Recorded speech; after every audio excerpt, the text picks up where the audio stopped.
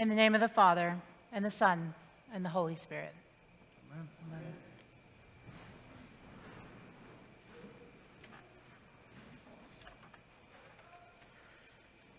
Approximately 2 years ago, a small group from our parish participated in what we called neighborhood prayer walks. It was a fantastic experience, but one that is quite counter to the pace of our society today. Participants were invited to come, some on weekday afternoons, some on Saturday mornings, and to simply walk in silence around the neighborhood, to walk in prayer around our neighborhood. We walked in all directions. We walked all the way up to campus. We walked up the hill. We walked toward the tracks and toward the regional jail. We walked to the historic district with its grand old houses. And we walked down to the square with its vibrant business life. We walked in all 4 directions of our uniquely positioned parish. What we learned from these prayer walks is that our community, not Bowling Green in a larger sense, but literally our neighbors who live within a walking distance, vary drastically. Each person who participated in the walk took away different things from their time praying the neighborhood. But the one thing that stood out to me, even 2 years later, is how difficult it truly is to love our neighbor. And I'll be honest, I kind of think it's difficult to love anyone to whom you are not close, and especially right now, as I'm running on very thin margins, as is the rest of the world. But in these walks, I realized that it was so hard to love our neighbors as Christ Church because our neighbors are not one thing. In a 1-mile radius of this parish, you'll find just about every financial status, from those experiencing homelessness to those who have to never worry about what comes next. In this same 1-mile radius, you'll pass an obscene amount of litter from the previous night's college party, while also encountering those who are just getting their small business on its feet. I don't know that it's ever really easy to love our neighbor, but when our neighbor looks so like so many different things, it makes it even harder. This, I kind of wonder, is where we can find some points of connection to the 12 tribes in the diaspora to which our epistle writer James is writing. We heard in the second lesson this admonition from James, this admonition that we should not be the ones to judge, and that in these communities there was overt and intentional favoritism of the wealthy, and not only that, there was also overt and intentional subjugation of the poor. You do well, James says, if you really fulfill the royal law according to Scripture. You shall love your neighbor as yourself. For James, this is the ultimate litmus test of a vibrant faith. That when push comes to shove, or when rich and poor gather together, you cannot tell a difference in how they are treated by the people of God.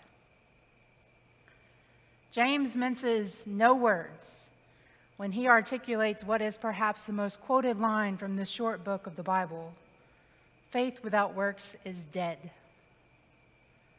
It's an intense line, but for James, there is no life of faith if our thoughts and prayers are not followed by actions and deeds. We cannot claim to follow the crucified and resurrected Messiah without being changed, or without being moved to make change. Because the truth is that matters very little what we do on Sunday morning if it does not impact how we act on Monday. My friends, God is calling us to a vibrant faith. And James reminds us that we cannot get there until our actions align with our prayers. I've had many conversations, often with a college student or a young family, who ask if they will be welcome in our church. They ask from a practical standpoint, but there are layers of fear of being unwelcome. Unwelcome because of how they dress or who they are, or because of how loud toddlers can be. And I always assure them that they will be welcome here, because I know the people of Christ Church. And I know that this is a community that truly does try to seek and serve Christ in all persons. But I also want us to pay attention to who is not here. I want us to pay attention to who is not here, not just not physically present because of COVID reasons or realities, but who is not part of our congregation. Which of our neighbors, our actual neighbors, would walk in and struggle to find the welcome that we want to give? Our parish is blessed with a diverse neighborhood, but this blessing is challenging. It's challenging. It's a challenge ripe with opportunities for us to live out the practical implications of loving our neighbor as ourselves. It provides a space to ask, what is the good news for the formerly imprisoned person just released from Warren County Regional Jail? What is the good news for the overwhelmed and homesick college student who's making some bad life choices? What is the good news for those whose homes are part of Bowling Green's history, which is complex and diverse? What is the good news for our neighborhood?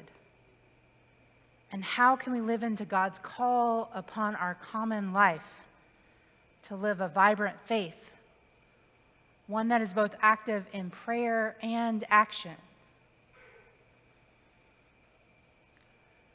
When St. James says that faith without works is dead, he is not slamming the coffin shut on a faith that no longer has any life. Rather, he's giving a warning sign that without works, without action, our faith will die.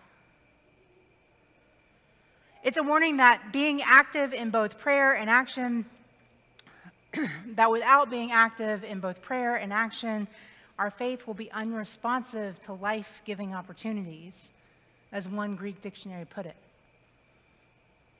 Unresponsive to life-giving opportunities.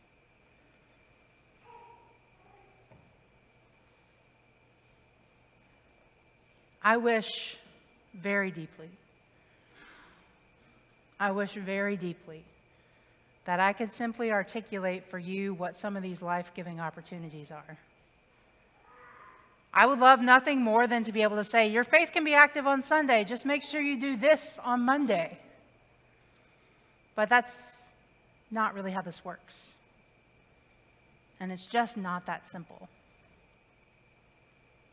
I think that we are in a time of collective discernment and listening. I see it in my own life. I see it in some of yours. I see it in our common life. I don't know what works we need to do to have a vibrant faith right now.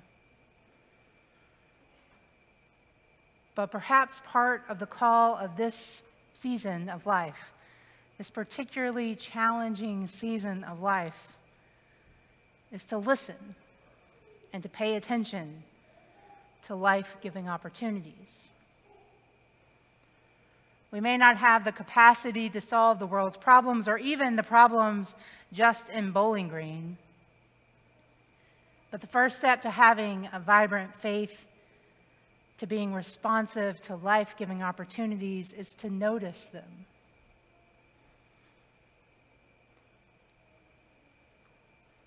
As St. James says, we would do well to love our neighbor as ourselves. And our neighborhood is diverse and full of opportunities, full of life-giving opportunities. One of my prayers for us as a community is that we will continue to be responsive to those life-giving opportunities. My prayer is that we will be able to hear where God might be leading us and to discern what is our right next step. My prayer is that we will treat all our neighbors with the same love and respect as we hold for those sitting in the pews next to us. That we will answer God's call to a vibrant faith, and that we will be moved to act as deeply and as quickly as we are willing to pray. Amen.